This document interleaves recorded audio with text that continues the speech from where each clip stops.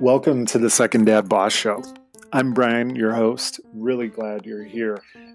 Stay with me as we dig into all these different topics, whether it's health, relationships, even wealth. We're going to dig into all of it because guess what, stepdads? You got it, man. You totally got it. So when's the last time you've thought about your terminology, your jargon, your words, right? Things that people know that you say, and sometimes the meaning that it has for you can be different, right, than what the bigger meaning is, or what others perceive the meaning to be, whatever it is. And so sometimes real value can come in changing your terminology, right? And think about it for a second, right? So think about anything that's gone great lately.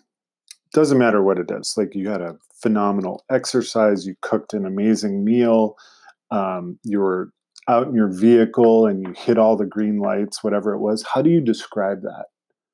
Is it fantastic? Is it great? Was it a joy? Was it something that makes you exuberant?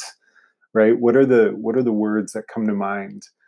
All right, now take each one of those situations and you were totally sluggish on your workout, or maybe your meal was a disaster, or driving, everything seemed to be a train wreck, right? Like think of how that makes you feel. Even me just saying it now, describing it, right? What are the visions or the images that come to mind as you say those words?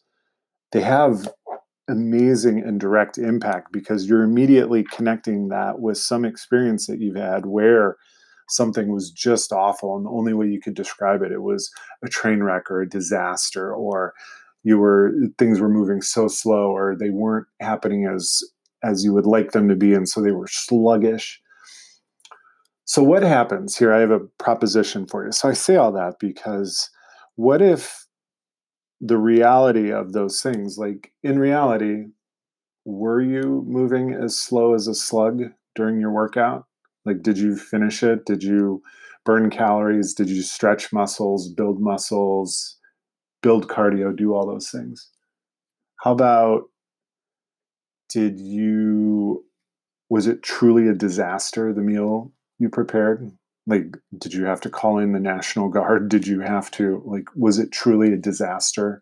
How about the driving in your vehicle? Did you get where you needed to go and it was safely, and you completed your travel, and no injuries and no accidents, nothing? So was it truly a train wreck? Like, were there any trains? And for some reason we use these words to describe it, and we exaggerate everything that happens that's negative, and we minimize the things that happen that's positive. No, I'm not saying flip it on its head, although that would be the easy decision, right? That's an easy decision because it's something you can do.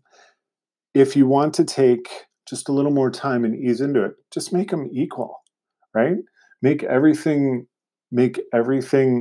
what it is. Be real about it and see what that does overall. Like, and it doesn't matter how you do it. You can do it in a journal, in a voice memo, even if you just stop and reflect for a couple minutes each day on the things that went right and the things that didn't go as you wanted them to. Notice I didn't say went wrong, things that didn't go as you wanted them to.